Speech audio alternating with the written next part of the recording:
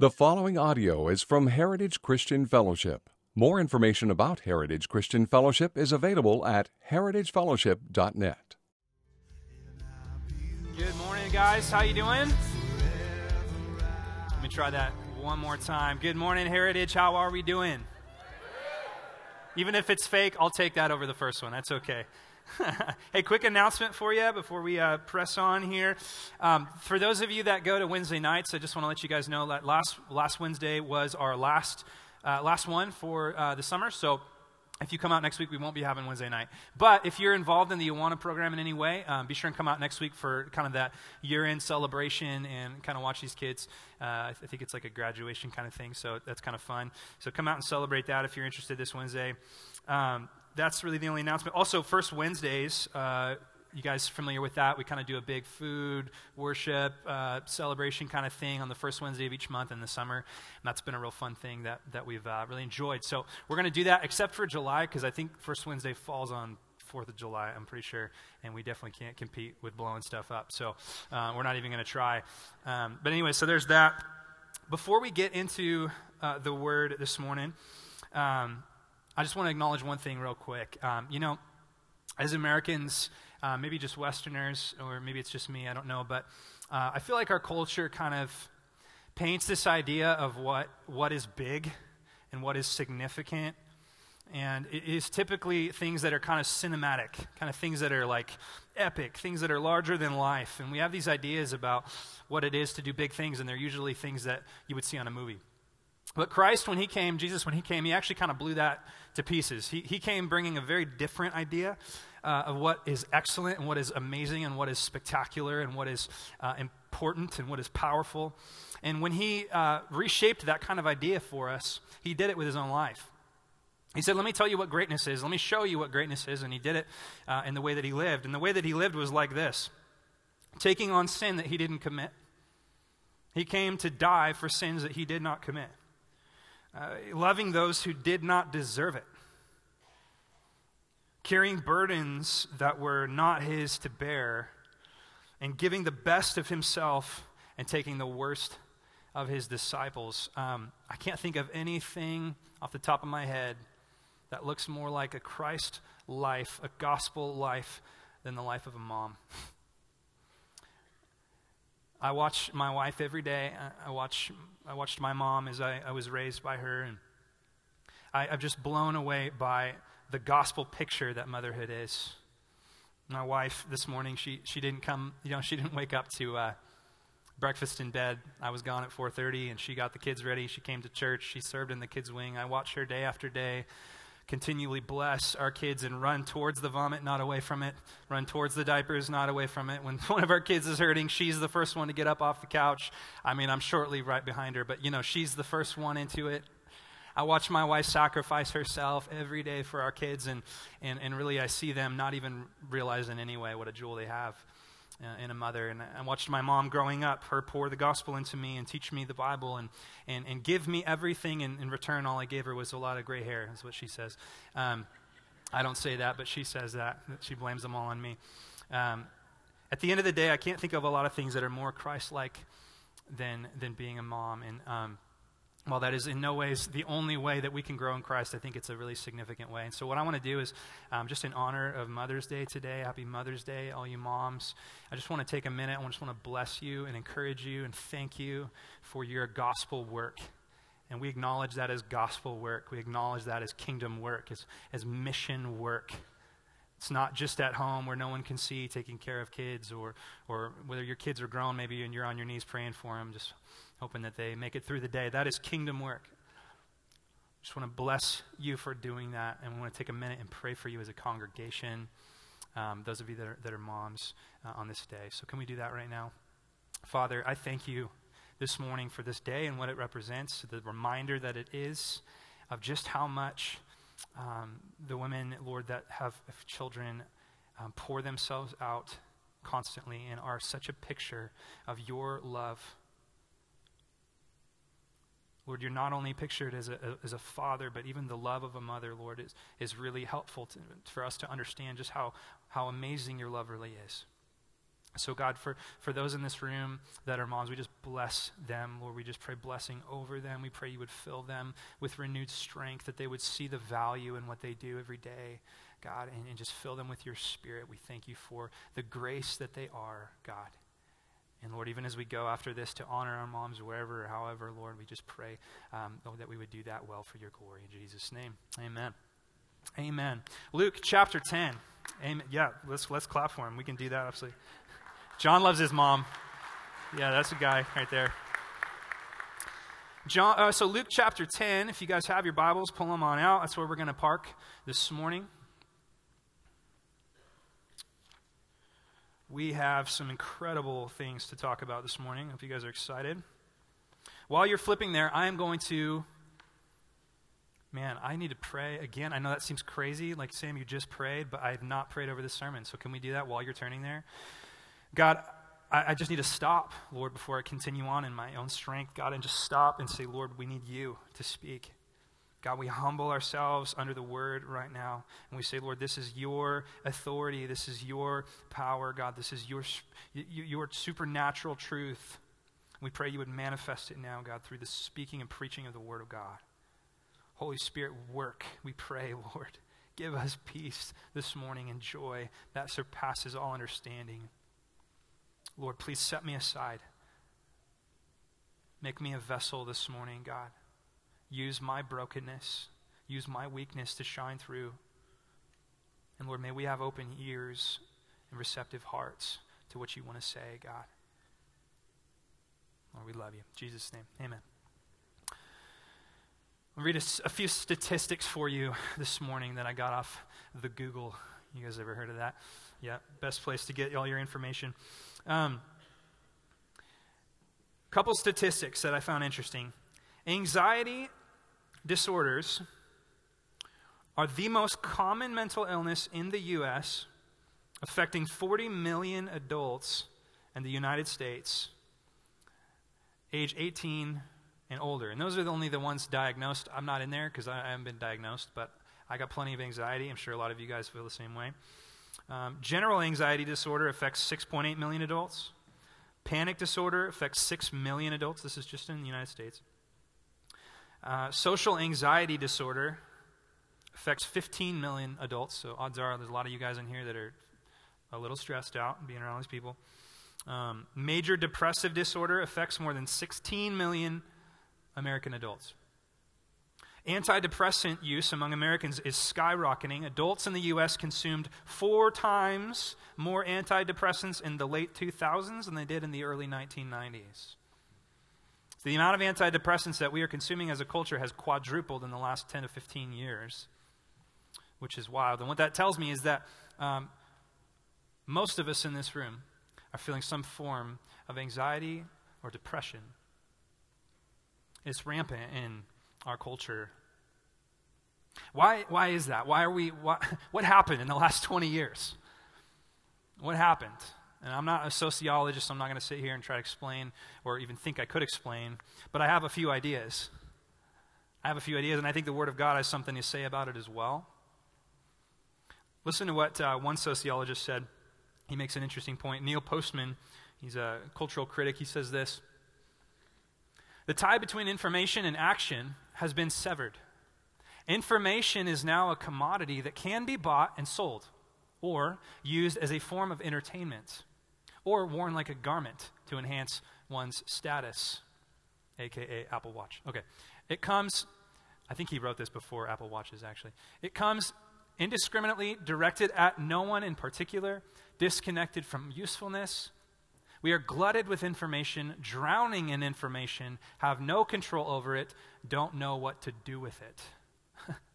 He makes an interesting point, and that is he thinks that some of the anxiety that we're feeling as a culture in our generation is this reality that we are so glutted with information that we can't do anything about, that it's actually kind of pulling up in our emotion and stressing us out.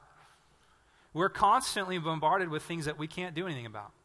You watch the news every night, you hear probably more things than most human beings in history have heard and would have heard in their entire life in terms of negativity. Most people were limited to a smaller place where they would, probably the only news they would hear every once in a while was that so-and-so's dog died, or maybe so-and-so's barn was on fire. And guess what? They could grab a bucket and go do something about it. Today, we hear about the worst atrocities and things that happen in the world every day, all day. Every time you get a buzz on your phone, you open it up and you see something has happened in the world, and you can do squat about it. It's stressing us out. Not to mention all the information that's constantly making us feel guilty, like we should be doing more. All the times we see the new diet, the new trend, the new this, the new that, not being able to keep up, constantly bombarded with these things that we're attaching ourselves to, and they're dragging us down. But even in spite of that, even outside of the generation that we live in, I think life is heavy, isn't it? Life is heavy. Life is hard. This thing that we're doing every day when we suck oxygen and get up and go to bed, it is hard. Princess Pride says anyone who says otherwise is selling something, right? Good old Princess Pride. It's hard. It is hard. And nobody understood this more than Jesus. People have this idea about Jesus that he was just kind of this spirit that was wrapped in skin, and he didn't really experience what it is to be human. That's absolutely not true and has been refuted for thousands of years. God became a man, and when he became a man, he took on humanity. He maintained his deity, but he took on humanity, and when he took on humanity, he took on all that it is to be a human. We've talked about this before. He experienced the same things that we experience, and guess what? He experienced anxiety.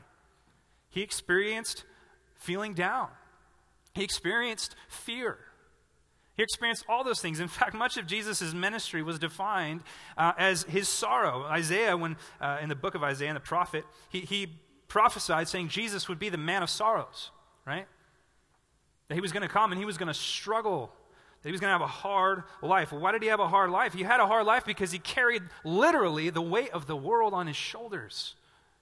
Everything that Jesus did, every second that he lived mattered to the salvation of humanity, to the salvation of the world. Every step that he took, he was carrying this burden, knowing that if he did something wrong or out of the Father's will, he would no longer be the perfect propitiation for all sin.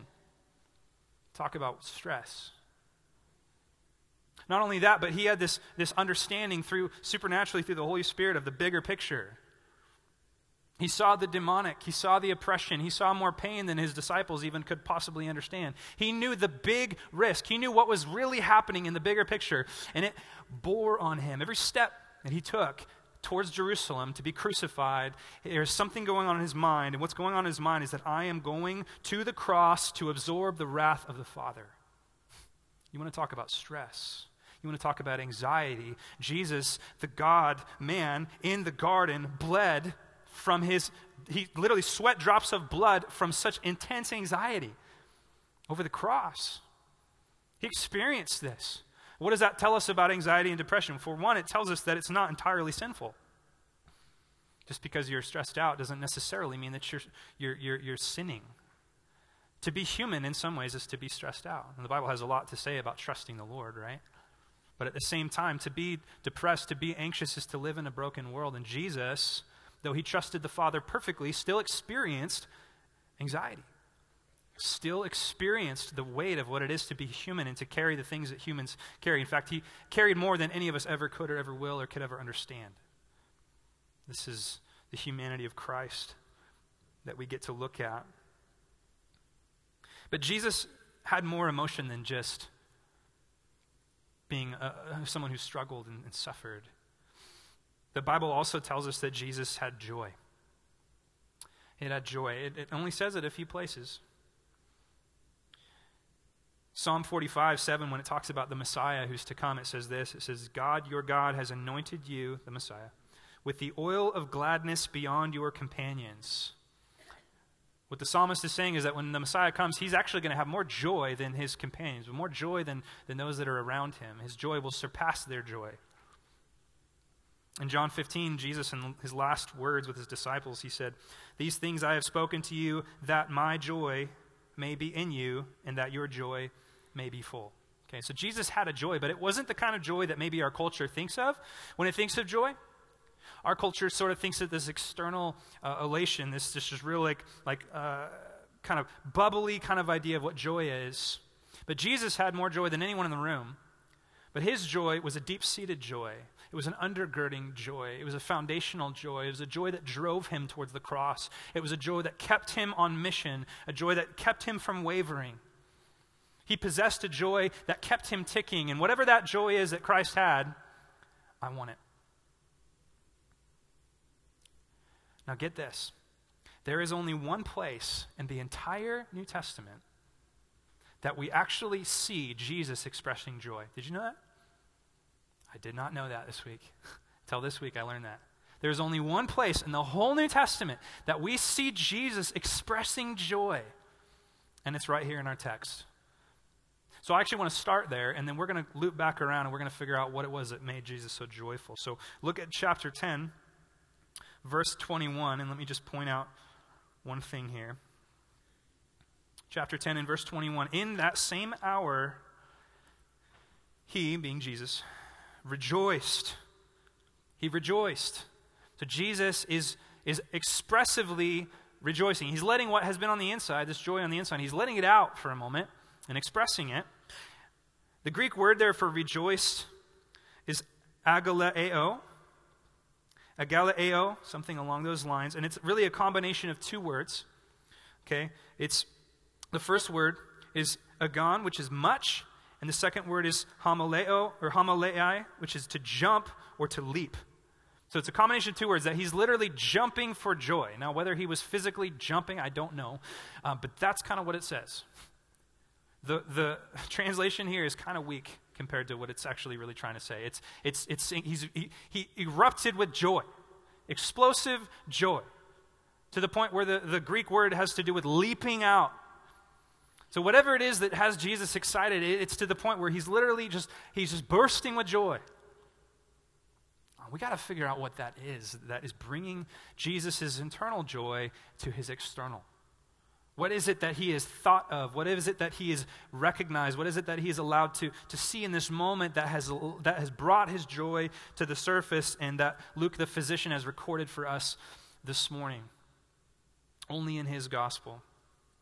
So that's kind of what we're going to do this morning. We're going to lace back through the text, chapter 10, and we're going to read what happened leading up to that statement. And I want to point out four things, okay, just four things this morning that gave Jesus great expressive joy. And I'm serious about this. Isn't just to try to get you to pay attention the whole time. The points get more important as they go, okay? The more the points go, the more they're actually the reason for Jesus' joy, okay? But four things from the text. Let's go through it together, starting in chapter 10, verse 1.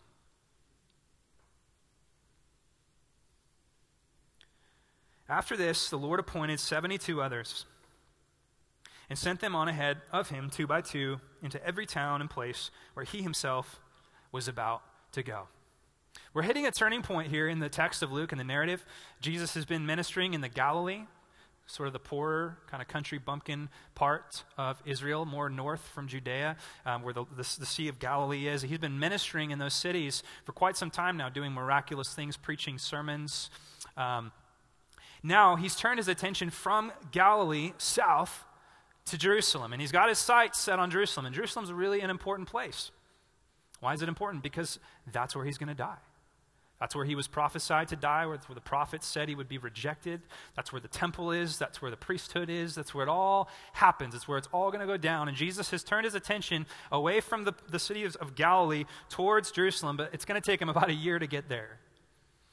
Not because he's a slow walker, but because he's got a lot of things to do. He's got some lessons to teach his disciples. He's got some stuff that he needs to make sure they understand before he goes on. Now, what Jesus does in chapter 10, verse 1 is he says, I'm going to take 70 of my disciples, or 72, depending on how you read it, 70 of my disciples, and I'm going to send them ahead of me to begin to sort of lay a foundation for the ministry that I'm going to bring.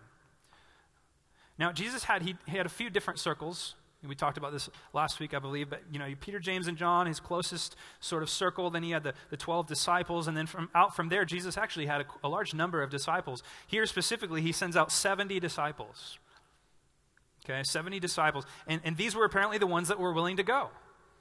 Now, you might remember in chapter 9, verse 1, Jesus sent out the disciples another time. That was the 12. First, he sent out the 12, and it's actually really similar to this one. Now he's sending out sort of this next tier of disciples, this next circle of disciples, which is the 70. And he says, I want you to go ahead of me and proclaim the kingdom. Now, what are they going to do? What is this mission that they're on? The mission that they're on is really simple. They're just to go and to testify that the kingdom of God is at hand. It's very similar to the mission of the ministry of John the Baptist. Okay, it's a little different than what we're doing today because Jesus has come and we're pointing back to him. But they stood back with Jesus in his incarnation and said, hey, he's here. The kingdom is here. Everybody come and listen. So Jesus is sending them out to do that specifically. It's probably worth noting that the word sent out is apostella. I can't speak Greek, guys. You know this? If you figured this out, I don't speak Greek. So I have a hard time reading these, but I do have a smartphone, and my smartphone tells me these things. Apostello, okay, however you say it, which means, it's where the word apostle comes from. Okay? Apostle comes from. So essentially he's sending them out. Apostle just means sent out. These guys are getting sent out to proclaim a message. Now what's really interesting about this, as we'll see, is that Jesus has some really specific instructions for how he wants them to go and what he wants them to do. So let's look at that real quick. Picking it up in verse 2. He said to them, the harvest is plentiful, but the laborers are few. Therefore, pray earnestly to the Lord of the harvest to send out laborers into his harvest. Go your way. Behold, I'm sending you out as lambs in the midst of wolves. Carry no money bag, no knapsack, no sandals. Greet no one on the road. Whatever house you enter, first say, peace be to this house. And if a son of peace is there, your peace will rest upon him. But if not, I will return to you and remain in the same house, eating and drinking what they provide. For the laborer deserves his wages. Do not go from house to house. Whenever you enter a town and they receive you, eat what is set before you, heal the sick in it, and say to them, the kingdom of God has come near to you. So Jesus grabs his disciples, the 70 guys. He says, hey, come in here. I got to give you some instructions for what this is going to look like when you go out. And he lists off some things, just bullet point, lists off some things. First he says, I want you to go 2 by 2. Go in pairs. Okay, and we know the Mormons really like this verse because they always come over in pairs, right? That's how they roll. 2 bikes, 2 ties. Okay, so he sends them out. He said, by the way, this is so not in my sermon at all. When I was in Africa a few weeks ago, I didn't realize it, but I packed a black tie and black slacks and a white shirt, and I had a backpack on. And man, did I look like a Mormon. I mean, it was like, even the African guys were like, yes, you do. You look like a Mormon. They're like, yes, thank you. Okay, sorry. Shouldn't have said that. Okay. He sends them out 2 by 2. Why is he sending them out? Why is he sending them out 2 by 2? He's sending them out 2 by 2 because some people think, actually, in Deuteronomy 17:6 in the law, it says that if you're going to bring a testimony against someone or a testimony that could lead to someone's actual death, you have to have a witness. They're bringing some pretty heavy, some pretty serious truth, and they're going to bring it with a witness. Okay, so 2 by 2 he sends them. Then he says that before they go, they need to pray for some help. So the harvest, there's so many people that are ready to embrace and receive the kingdom of God that there is way more harvest than there is workers. So he says, pray for more to come. And then, I'm just going to run through these real quick. Then he tells them, hey, you're going out like lambs among wolves. That's not what I would want to hear. Hey, you're basically a cute little fluffy white lamb, and you're going to go eaten alive. You're going to get eaten alive by wolves. Ooh, okay. Not something I would necessarily be excited to hear. And we saw that happen, didn't we? As you look into the book of Acts, Paul the Apostle was one of those wolves before he got converted, wasn't he? Destroying Stephen. I mean, almost all of the apostles were ultimately martyred, weren't they? They were. They truly were. Their gospel was not manifested in violence. It was not manifested in force. It was preached. It was declared. And they were ultimately killed for it. Then he tells them that he needs them to go with these intentional deficits. In other words, he says, I need you to go, but I need you to go without packing your bag. He tells them all these things not to bring. He says, don't bring a money bag, don't bring a knapsack, don't bring an extra pair of sandals. Just go. And why does he say that? A few reasons, probably. For one, to show the urgency of the message. Don't pack your duffel bag, just go. The kingdom is at hand. Whatever you're declaring, it's something that's happening now, and it needs to be declared now. So go now. He also sent him out with all that stuff because he wanted them to be on a mission of brevity. This is just going to be a short mission. Go out, tell them I'm coming, tell them about the kingdom, and come back. And notice, too, that he sent them to homes, and specifically he sent them to have meals with people. I love that. There's a good principle there in ministry, and that is that, it's important to go to the places of business, the places of where the public are, but it's even more important in evangelism to go to the home. And I don't mean door to door. I mean it's important to go to where people live. It's important to do it relationally. Okay? James Edwards, one commentator, he said this: the Jewish home, particularly the Jewish table, was the most cherished and protected sector of Jewish communal life. So when Jesus is saying that you're going to go and sit at the table with these guys, he's saying if they really embrace the kingdom message you're bringing, they're going to bring you into the most intimate place of their life, which is the food table. That's why Jesus sat and had dinner with them. The most intimate place that you could be as a friend with another person in Israel was the table, the dinner table, the home. So he says, go into the homes, engage them where whether or not they really embrace this kingdom thing is really going to be evident. Then he sent them to display power and healing. This is how Jesus does it, right? He says, go declare the kingdom and go display the kingdom. Proclaim the kingdom with preaching and proclaim the kingdom with power. It's always both. It's always the combination. Might be worth noting, too, that the word healing, when he says to go and heal, it doesn't just mean the supernatural. It doesn't just mean miraculous healing. It also means practical, physical service. Take care of people. Bless them. Okay, that's included in there. He sends them out to declare peace. He says, go up to the house, declare peace. The idea is the word shalom. Call out shalom. Shalom is this Jewish word that really embodies kind of a wholeness, an absolute, the way things are supposed to be. So go up and declare peace because you are of God. And if they receive that peace, then come in and have a meal with them. And if they don't, well, listen to what he says next. If they don't, wipe the dirt off your shoes. He says, whenever you enter a town, verse 10, and they do not receive you, go into its streets and say, even the dust of your town that clings to our feet, we wipe it off against you.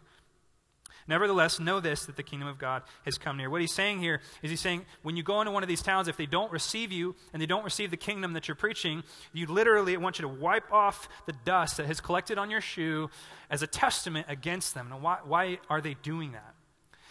This is interesting. Okay, they're doing that because that's what Jewish people did when they came home from visiting pagan Gentile cities.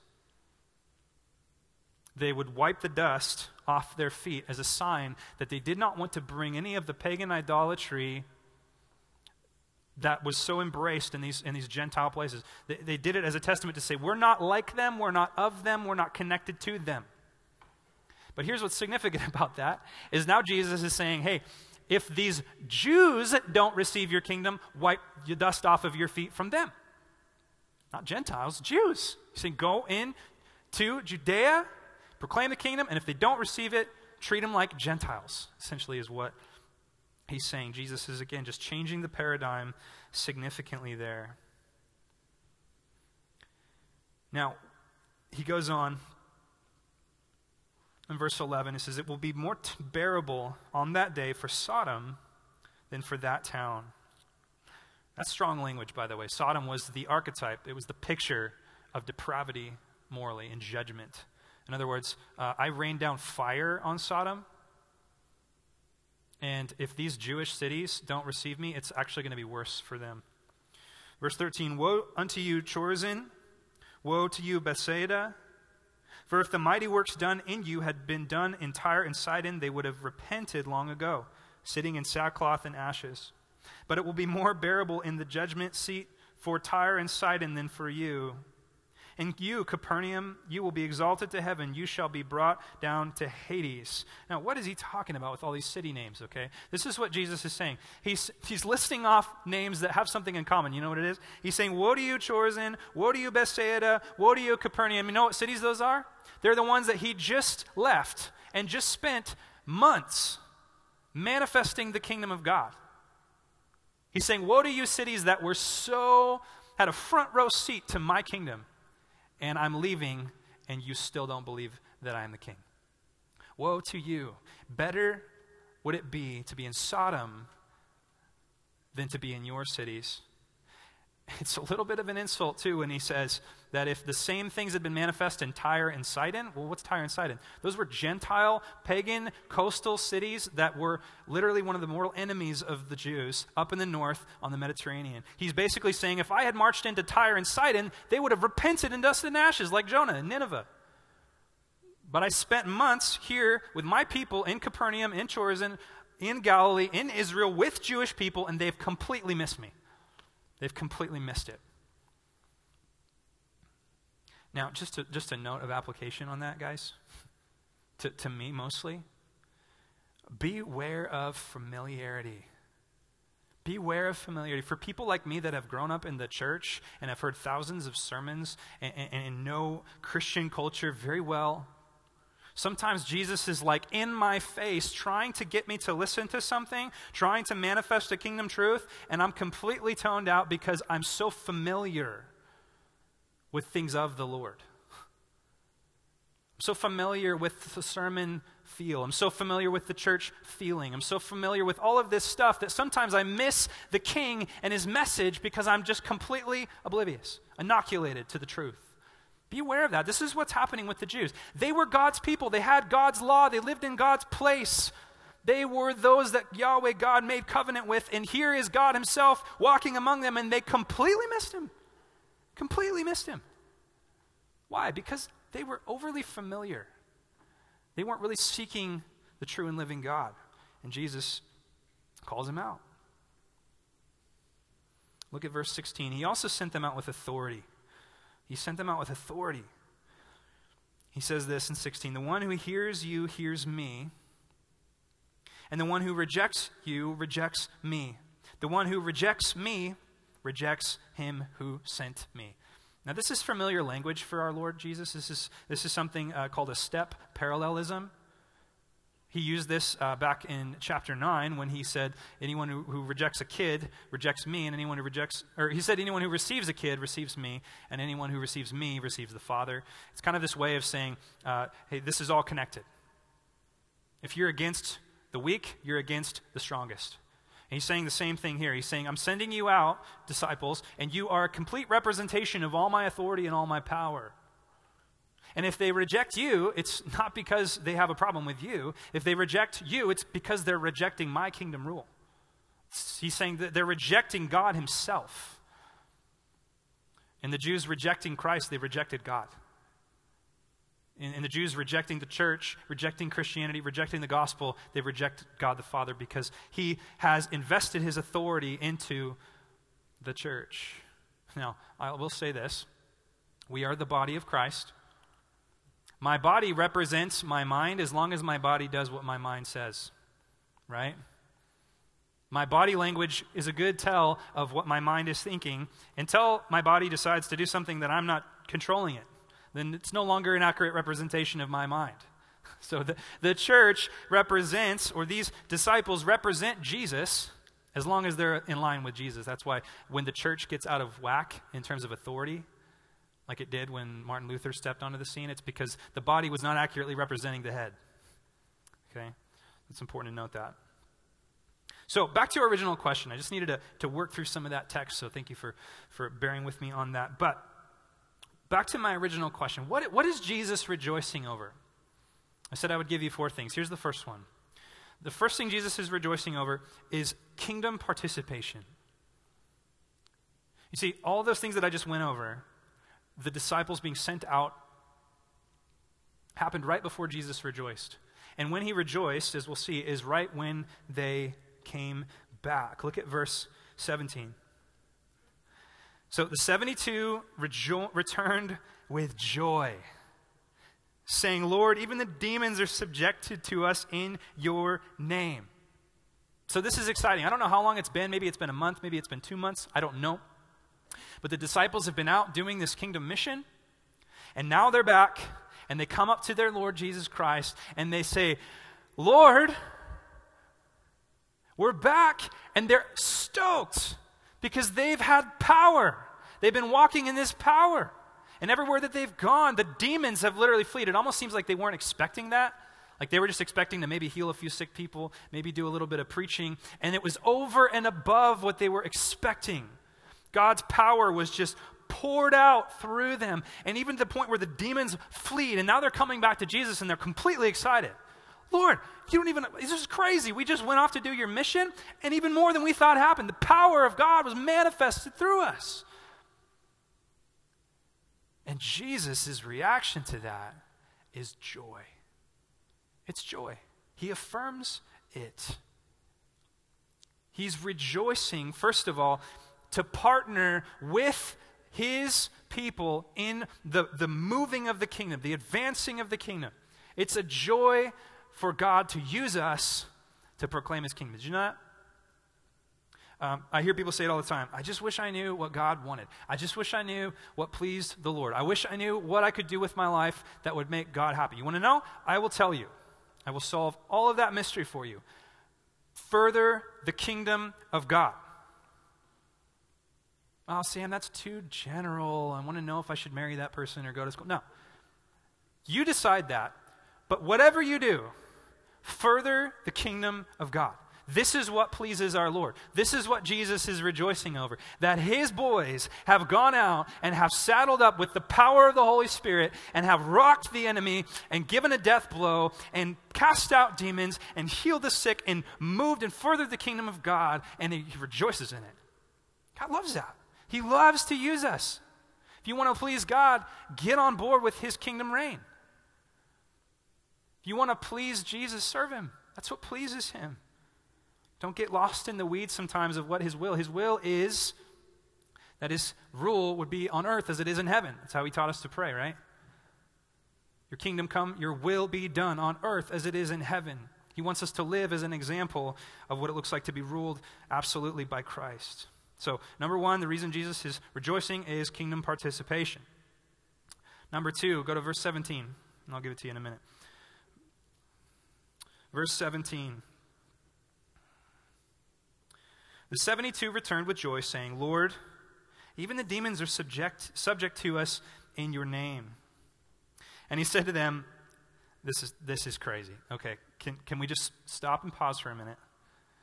Sometimes we're reading the Bible and we just blast through it, and you don't stop and realize the eternality of what is being said in some of these verses. This is one of the coolest, one of the most amazing sections of Scripture we're about to enter into, and I just don't want you to miss it, okay? Okay, got it. Unpause. Here we go. He said to them, I saw Satan fall like lightning from heaven. While you guys were out, you guys were manifesting the power of God, and that's great, and you guys saw some cool things happen. You guys have no idea what I was watching. Well, you have no clue what was really happening in the supernatural realm while you were doing things in the natural realm. What you were doing in the natural realm was unleashing and unlocking things in the supernatural realm that Jesus was seeing. He's like, while you guys were casting out demons, I saw Satan fall from heaven. Now, commentators argue about what exactly he's talking about in that. It doesn't matter exactly what he's talking about. He's referring back to the book of Isaiah when Isaiah is talking about Babylon falling. His point is this, is that while you guys were doing kingdom work, I was watching the kingdom of darkness begin its ascent into falling. I was seeing something happening so much bigger than you could possibly imagine. I was seeing the kingdom of God advancing. You guys understand that when you do kingdom work, to us it just looks like a little this, a little that, a little this, a little prayer here, a little prayer there, sharing the gospel with that person, they're serving the Lord. God sees it outside of that dimension and sees the heavenly realities that are released when we do things for the kingdom of God. And they're huge. I mean, they're pumped as it is. And Jesus says, oh, you think that's cool? You should see what I've been looking at while you were doing that. Power has been released. The kingdom has been manifested. Now, I want to pause there and I want to explain something because I keep using this word kingdom. I've used it about 50 times in this sermon. And some of you guys might be going, what does that mean? Does that word have meaning, and are you just using it as a filler? Okay, it does. It has real meaning, and it's not my word. It's Jesus' word. It's like his favorite word. He says it over 100 times in just the synoptic gospels. He's constantly talking about the kingdom. It's this really important thing to him. What is it? What is the kingdom of God? He says, when he sends the disciples, he says, go tell them that it's coming near to you. Whatever this kingdom thing is, it's coming near to you. What is it? Well, it is this, okay? And this is an oversimplification. But essentially, the kingdom of God is this. You might write this down. It is the manifest reign of God. It is the manifest reign of God. The kingdom of God is wherever God is allowed to reign, or God's reign is manifest. It's wherever God's reign is realized. It's wherever God's reign is seen. So if you are living in a way that is obedient to God and serving God, the kingdom of God is living in you. Heaven is ruled ultimately by God. His reign is manifest there. The demons are cast out of there, so that heaven is the kingdom of heaven. The kingdom is wherever God is the king. Okay? So if we're all here and we're a kingdom community, this is kingdom. Why? Because we're being ruled and reigned by the king. The kingdom is not only the manifest reign of God, but listen to this. The kingdom is a reality, not an idea. So people have this idea of that the kingdom was just kind of this metaphorical language that Jesus was using. Oh, it's just kind of like a philosophy. Yeah, the kingdom, that just means you love people and do cool stuff. That's kingdom. That's not kingdom. Kingdom is a real thing. It is a physical and supernatural, tangible thing that is happening, and it's happening right in front of the eyes of the disciples. Listen to what James Edwards says on this in his commentary. He says, since the kingdom is not of human origin, it does not require human acceptance or even acknowledgement to be actualized in this world. In other words, this thing's coming whether they like it or not, whether they want it or not. Whether Chorazin or Capernaum or Bethsaida, whether they choose to receive the kingdom, it's a reality and it's coming. And Jesus is bringing it. In fact, he is the tip of the spear that is stabbing into the demonic. He is bringing the power. He is the kingdom of God, and he is bringing it. It's advancing. Here's another one by James Edwards. He says this, Jesus, seeing this fall of Satan, is not because of the power of the disciples, but because of the inbreaking of the kingdom of God. I like that word, inbreaking. The kingdom is not simply a distant future hope. It has become a present reality in Jesus. And one of the signs of its presence is the overthrow of Satan. Jesus declares to the disciples that they, in the microcosm of their experience, have in fact experienced the turning point of world history. Jesus is allowing his disciples to be the beginning of the inauguration of the kingdom of God. The overthrow of Satan it's in motion. It's happening. That's exciting. Is anyone excited about that? You're like, well, what does it matter? That was back then. We're still in that. The kingdom of darkness is still being overthrown, and he's doing it by the power of the cross through the vessel of the church. We get to be part of that. That's really exciting stuff. That's why Jesus says, heal the sick and say to them, the kingdom of God has come near to you. It's coming by. It's a reality. It's not an idea. It's not a philosophy. It's a reality, and it's coming. And you better decide whether it's your kingdom or not. You better decide whether you want to be in it, because to be in it means he's the king. You got a problem with that? If you do, then you basically, I'm going to wipe the dust off of my shoe. That's what Jesus is saying. That sounds harsh, but to be in his kingdom is to be ruled by the king.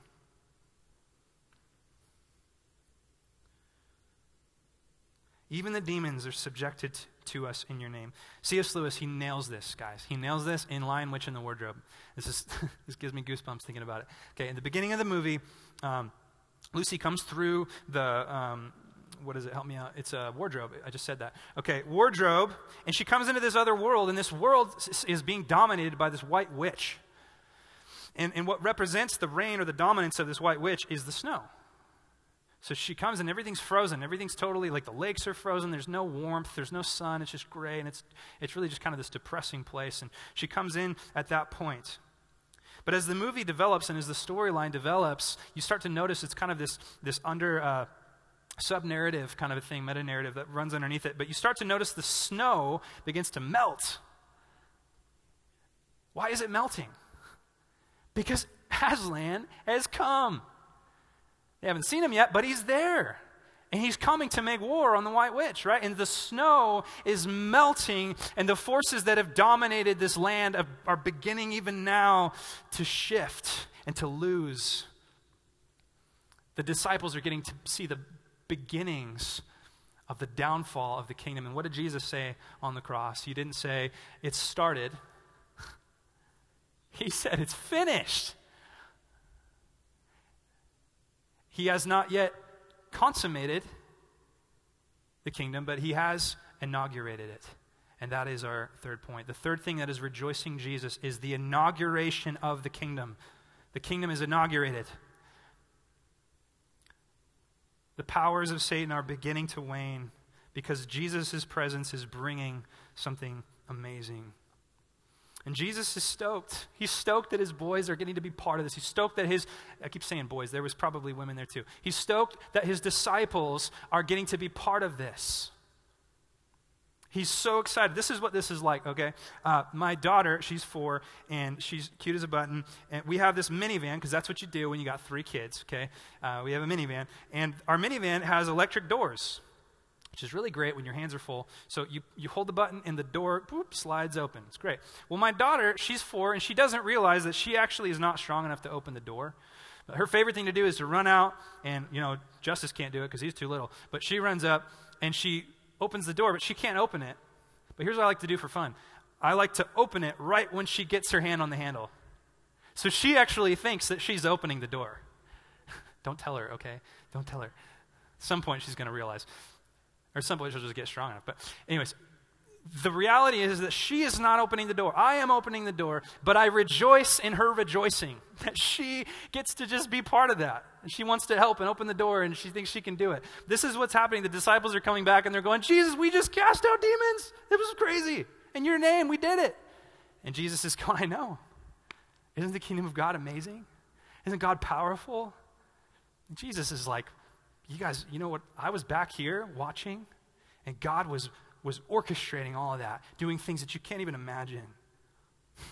Jesus is rejoicing because he's seeing the beginning of the kingdom, and they get to be part of it. He's getting a glimpse into what is to come, and it just brings joy to his heart.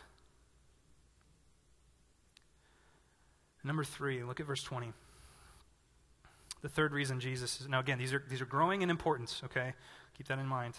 The third reason Jesus is excited, is joyful. Verse 20. Nevertheless, now, he just told him that he saw Satan fall from heaven and that they have power over demons and all this kind of stuff. And then he says in verse 20, "Nevertheless, do not rejoice in this, that the spirits are subject to you, but rejoice in what?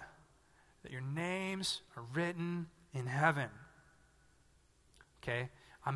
He's like, "I'm really glad that you guys are excited about this. You should be. But don't make that what you tether yourself to." Okay? Now, this is really important. This is really important. Jesus is saying, guys, he's not rebuking them, by the way. He's not rebuking them. He's not going, "Guys, you're prideful." He's not doing that. He's saying, "I'm glad you guys are excited about we should be excited about what the church is doing. We should be excited about what Heritage is doing, what the church at large is doing, what the kingdom of God is advancing in the world." Man, the gospel is sweeping through China, right? Did you guys know that? Sweeping through China.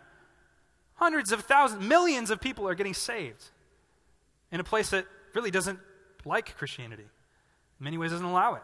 The gospel is moving. We should rejoice in that. But Jesus is saying, don't rejoice in that more than you rejoice in this. He's saying, keep things in perspective. Don't forget what's the most important thing. He's not rebuking them. He's redirecting them. It's important to note that. Now, here's why this is important. So, a couple years ago, I was deep sea fishing. That makes me sound way cooler than I am. I've never done that before. But I just was deep sea fishing, and it was really fun. But we drove, it was like an 8-hour boat ride. 8-hour boat ride out off the shores of like Mexico to get to where we were going to fish. And I have a weak stomach. I just always have. I was always that kid that threw up in the car. It just, it's just how it is. So I'm like, oh, this is bad. I'm sitting there like the whole time, my mind, I'm like focused on the horizon. Like, don't look at the waves, just focus on the horizon. And I'm eating ginger because that's what you do. I think I had way too much ginger by the end. But I'm eating that stuff, and I was good for like 7 or 8 hours. The whole boat ride, I was feeling fine. I'm like, I got this. Then we show up, and it's time to fish, and you only get like 20 minutes to fish. So everybody grabs a pole, and they're throwing in, and literally people are grabbing these massive fish like every second. Every cast, you're just catching a fish. So I throw, get a fish. I throw, get a fish. On my second one, the boat stops, and I'm fishing, and I'm kind of like, ooh, like my eye is not on the horizon. I'm thinking about like reeling the fish in. I'm kind of just like rolling around. And second fish, man, I lost it. I was gone. Fish pulled down over the side. I saw a shark while I was throwing up. Actually, it was really amazing. I was like, hey guys, there's a shark. Oh, okay. Anyways, and so I had to put the pole down and stop fishing and get my eyes back on the horizon. The reality is, this is what Jesus is saying. He's saying, this is great that you're rejoicing in this, but do not take your eyes off of the most important thing and put them on something that is right here. And this is where most of our anxiety comes from, isn't it? It's from taking our eyes off of the reality of God's kingdom and putting it on to whatever's right in front of us. And whatever's right in front of us usually seems really daunting and overwhelming and like something we can't conquer. But when we put it in front of God and His size and His power, it gets smaller. We get our eyes back on the most important thing. That's what Colossians 2, 6 and 7 says. It says, therefore, as you received Christ, Jesus the Lord, so walk in Him, rooted and built up in Him, established in the faith, just as you were taught, abounding in thanksgiving. Paul is saying, hey, keep your eyes on the most important thing. What is the most important thing? The way you received Him. The salvation, that's the most important thing. That's the thing that's going to keep you going. Now, I really want you to see, before we move on here, by the way, point number 3, okay? Point number 3, if you're taking notes, you're just like, when are you going to give it to me? Point number 3 is kingdom salvation. The thing that is rejoicing Jesus' heart is kingdom salvation. And here's where it is. Verse 20, look at what he says for them to think about specifically. He says, nevertheless, do not rejoice in this, that the spirits are subject to you, but rejoice that your names are written in heaven. He says, don't think too much about what you did, but rejoice in this reality, that your name is written in God's book. You know, one of the most honoring things for a human being is to be picked out in a crowd and honored. If I were to come up here and pick out one of your names and read it and just begin to honor you among people, you would feel honored. There's something about that, so that's why they do it at the Grammys, okay? These ceremonies where they honor people. There's something about walking into a room and not knowing a lot of people and realizing that the most important in the room person knows your name. This is what we should rejoice in. That God of the universe knows my name. In fact, just so He doesn't forget it, it's written in His book of life. And it's not just some omniscient knows oh yeah, of course He knows my name. He's God, He knows everything. No, He knows me. He's chosen me. He's written me in His book. I'm saved. This should just overjoy our hearts, and if it doesn't, it's because we've gotten too used to that reality. Guys, we are saved in Christ. Our names are written in His book. When I come to heaven and stand before the throne of judgment, He will look at me with His eyes of love and say, Sam, I know you. I've been expecting you. Come in and have fellowship with me. This should rejoice our heart. You know what anxiety is a lot of times? And I'm not trying to minimize it, but you know what it is and can be a lot of times? It's proving our value system.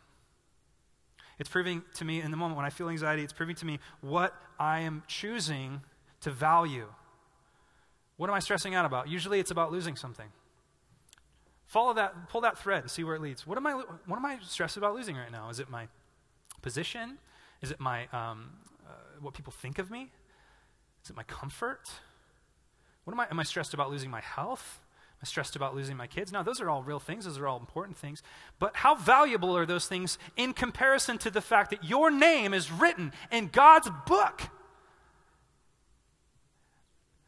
Think about the thing that matters the most, that you cannot lose. I've had certain points in my life where I've hit absolute lows, and the only thing that has brought me skyrocketing back is the reality that I am still in God's book, no matter what. because Christ has purchased my salvation. He came not for random people. He came for his people, because your name was written before the foundations of the earth. Oh, Sam, that's Calvinism. No, that made Jesus excited. I'm not preaching Calvinism. I'm preaching what the Bible says, and that is that you were chosen before the foundations of the earth, and he came for you. That made Jesus leap for joy. He's excited about that. You know why else he's excited about that? Because it means that he came to suffer and to die for something. In fact, not for something, for someone. Jesus is rejoicing because he goes, I'm here in this flesh suit, struggling as a humanity, in order to purchase my people. It brings value instantly. And it lifts his sorrows and brings him to a place of prevailing joy. Thinking bigger than your circumstances. Did you know that God is so excited when one person comes into the kingdom? You ever heard this verse, Luke 15:10? Just so, I tell you, there is joy before the angels of God over one sinner who repents. In youth group, they always used to say, the angels throw a party when you get saved. That's true, but I want you to notice what it says. Here, can you put it back up there? I want you to notice what it says. I tell you, there is joy before the angels of God. Other translations say, in the midst of angels. You know who's throwing a party? It's God. He loves you so much that when you chose to give yourself over to him, he had overwhelming joy. Uncontainable joy, so much that the angels are just enraptured in it. He loves to save, and he's good at it. Think about that the next time you share the gospel with a non-believer. Think about how excited God is going to be when that child comes home. This great joy, and this is exactly what Jesus, who is the image of the invisible God, exactly what Jesus is doing. He's excited because of salvation. It's exciting to him. The fourth thing, and the most important thing,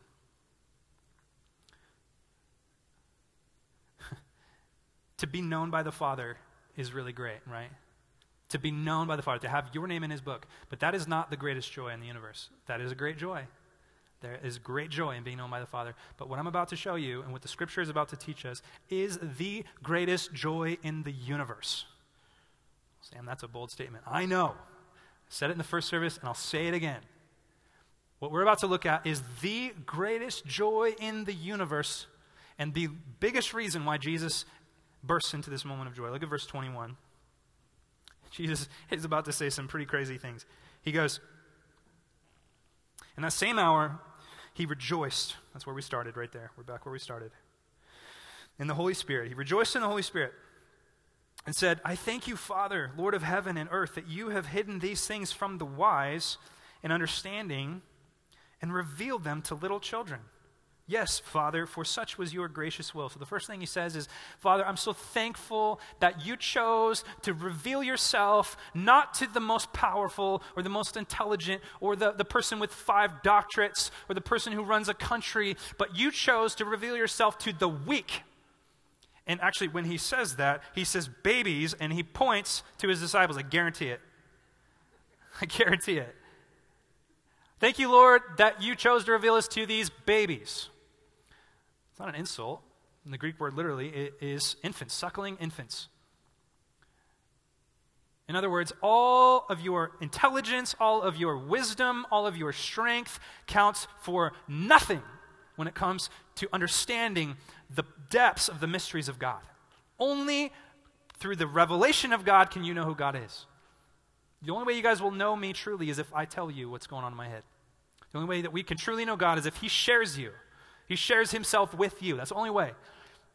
And Jesus says, I thank you, Lord, that you chose to reveal it to these guys, the fishermen from Galilee, the crook tax collector, the guys that never would have been picked for any rabbinical list to be disciples. Now, I thank you that you revealed to these guys, and I say yes and amen to that. Thank you, Lord, for revealing it to me. I don't know why you picked me, but thank you. I didn't have to have a doctorate behind my name. I didn't have to have a successful life in my name for you to reveal it to me when I was 16 years old and let me see the most important piece of knowledge I could ever know in the universe, that God is perfect and he saves. And then he goes on. Verse 22. All things have been handed over to me by my Father, and no one knows who the Son is except the Father, or who the Father is except the Son. Anyone to whom the Son chooses to reveal him. Okay, here it is. You're saying, Sam, that is so confusing. And you probably would just read right past that. But Jesus is peeling the curtain back for us to see into something that is way beyond our dimension. And he is, in doing that, he's allowing us to see what his ultimate joy was, his ultimate source of joy was. And it's this. First he says this in 22, all things have been handed over to me by the Father. No one knows who the Son is except the Father. In other words, you know what rejoices me is that only the Father in heaven really gets me. He's the only one that really knows me. These disciples, these blockheads, they don't know me. They can't even get this cross thing figured out. I don't understand why I keep talking about dying. The Father is the only one that really knows me. And the Son is the only one that really knows the Father. What Jesus is doing is he's allowing them to see the Trinitarian reality, the Trinitarian community that has been existing for all of eternity. That before creation, God existed within himself in a community. And that community had perfect delight within itself. The Father had perfect delight in the Son, and the Son had perfect delight in the Father, and the Spirit had perfect delight in the Son and the Father, and they coexisted, and they delighted in each other. C.S. Lewis called it the great dance. And when creation came and when man came, God's intention and God's plan for all of eternity had been to invite his people into that Trinitarian reality. This is the gospel. It's not just that God loves you, it's that God loved himself first within the Trinity and loves you so much that he will give you himself. That he will invite you into the ultimate place of joy, which is within the Godhead. There is no greater joy than within the Godhead. He says, I want you in it with me. How? Through marriage to Christ, who is our brother, is our bridegroom, is our representative, is our priesthood, is the head of the body, and in him we are invited into eternal pleasure forever. Not even one amen. Come on, guys. We need an amen button, like the applause thing, like, amen. Oh, that would be cheating. Keep working on it. This is really cool. Jesus is rejoicing because the Father knows him. There's a parallel there between that, by the way, between that and the fact that he says for us to rejoice that the Father knows you. I'm rejoicing because the Father knows me. And you should rejoice because the Father knows you. And I'm rejoicing because the Father is the ultimate source of joy in the universe. And I get to know him. And here's the best part. You ready? He chooses who gets to know the Father. Jesus chooses. Do you know who he chose? Anyone in here believes in Christ. Anyone in here who believes in Christ is who Jesus has chosen to share the ultimate joy in the universe with. It's his prerogative, his decision to choose who knows the Father, and he delights in that. He loves to share the Father. He loves to share the joy of God. It's his delight to do so. God is not some big jerk sitting up there. God is the ultimate source of joy, and he shares it with us. He's not stingy with himself. In fact, he went out of his way to share himself, to die for sinners on a cross by men in order just to share his own glory. This is the God that we serve. Isn't he amazing? Isn't he incredible? Isn't he good? How much joy do you feel when you realize those truths? This is why theology matters. It's not stuffy. It's not boring. It brings joy to realize that God is bigger than your problems. It's not about just think good feelings. You can think good feelings all you want. Life's still going to be hard. This sermon is not going to make your life easier. but it will give you joy that will undergird your suffering that Jesus had. Joy that carried him to the cross, to absolute obedience to the Father. Joy that kept him on target. That's the kind of joy I want. Not some joy that can get taken away as soon as something happens or I get a flat tire. That kind of joy, that's not joy. It's momentary pleasure. True joy cannot be snatched. You feel it even when you lose a family member. It's still there. You feel it even when you get that cancer diagnostic. It's still there. It's covered and masked by pain, but that joy is still there. The joy of the Lord is still in you. It's in you because the Spirit is in you and he lives within you. You're a God-shaped container and the Spirit lives within you and his joy is within you. And when you look at him, that joy is set free. Amen? Amen. Let's all stand, guys. I did forget 2 verses, so let me just read those. Then turning to the disciples, he said privately, "Blessed are the eyes that see what you see. For I tell you that many prophets and kings desired to see what you see and did not see it, and to hear what you hear and did not hear it." You guys realize that we get to see things that prophets and kings had longed to see for thousands of years? And it's here. It's in the person of Christ. It's in the living Word of God. Pick it up. See it. Experience joy in it. There's freedom to be had this morning. Amen? Father, thank you, God, so much for who you are. God, you're so great. I don't know how it's possible, Lord, that you have perfect justice and perfect love and perfect patience and perfect joy, and all of your attributes exist within each other and never contradict each other. Lord, you possess all life. You have the words of eternal life, God. To where else should we go? We want you. You have the answers. The news doesn't have the answers. Social media doesn't have the answers. Our president doesn't have the answers. Philosophy doesn't have the answers. You have them. You have truth, God. Would you give us the faith to look to you as our answer and nothing else? Lord, I'm praying for revival in our church. I'm praying for you just to pour out your Spirit, Lord, and we want to see it through the lost coming to salvation. God, we want to go out of these walls and go after, with your heart of joy, to see the lost come into the kingdom. Lord, give us that heart, we pray. Lord, we love you so much. In Jesus' name, amen. Amen. All right, God bless you guys. Enjoy your Mother's Day. Have a great afternoon.